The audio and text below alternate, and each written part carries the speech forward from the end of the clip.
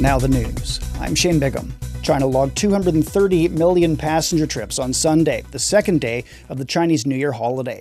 Data from online travel services show that most of the popular destinations for the Chinese New Year holiday are in the southern parts of the country. One of the hotspots is Guangzhou. Omar Khan has more. A surge in travel across the entire country. Of course, Guangzhou, parts of Guangdong, 150 major seating spots across the province of Guangdong have welcomed 789,000 visitors. That was a 16% year-on-year increase. And worth noting, going back to 2019, that figure of nearly 800,000 visitors on the first day is up around 2.5%. Cultural performances, of course, dragon dances, musical performances, museums seeing an uptick in people visiting. Provincial authorities trying to drive consumer spending and consumption. Some of these measures will also last throughout most of the year. Operators of the China-Lao Railway have expanded services for cross-border trips on the new link's first Spring Festival travel rush. The route handled nearly 1.9 million passenger trips last month, including 23,000 across the border. A one-way journey from Kunming in southwest China to Vientiane now takes only 10.5 hours. China's cumulative box office during the Spring Festival holiday has topped 3 billion yuan, or around $147 million US. Comedy YOLO is leading the chart with nearly a third of the share. It's also the highest grossing film on Sunday, having generated over 370 million yuan on the second day of the holiday.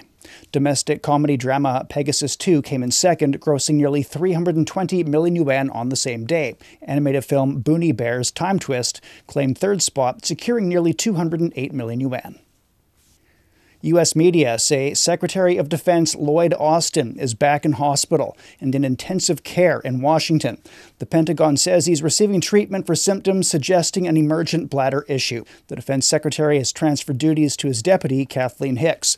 Austin came under criticism for failing to disclose a cancer diagnosis and subsequent hospitalizations in recent months. Local media say Israeli attacks have killed more than 100 people in Rafah and injured hundreds more. More than 1 million people are sheltering in Rafah after being driven in from elsewhere in the coastal enclave. Hamas has said it could end negotiations for prisoner swaps if Israel continues ground operations on the city. Noor Harazin has been staying in Rafah and witnessed the attacks. Even though Palestinians here in Rafah were preparing themselves for an Israeli attack, however, most of them actually thought that there will be a coordination, Israeli-Egyptian coordination, where there be an evacuation orders, but this did not happen. The Israeli forces launched a series of Israeli airstrikes in northern and eastern Rafah in densely populated areas.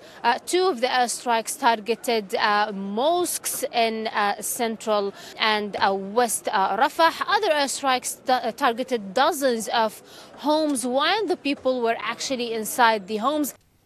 The United Nations' first ever report on the state of migratory species says nearly half of the world's migratory animals are declining fast. Wildlife Policy Chief Coleman O'Criordan at World Wildlife Fund says climate change is one of the key threats to migratory animals, such as the snow leopard. Climate change, of course, is going to be a risk because of the habitats where the leopard lives, high montane areas, and we're going to be losing a lot of the habitat of the snow leopard due to climate change. And this is something that we do have to look at, is how we adapt and mitigate the effects of climate change.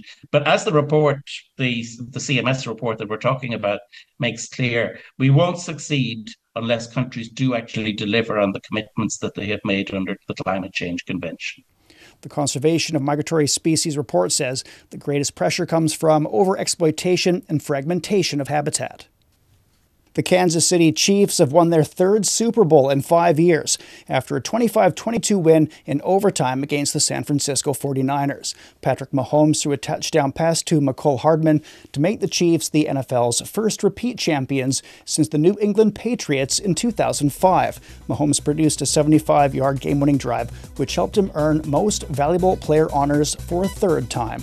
And that's the news. I'm Shane Bigham.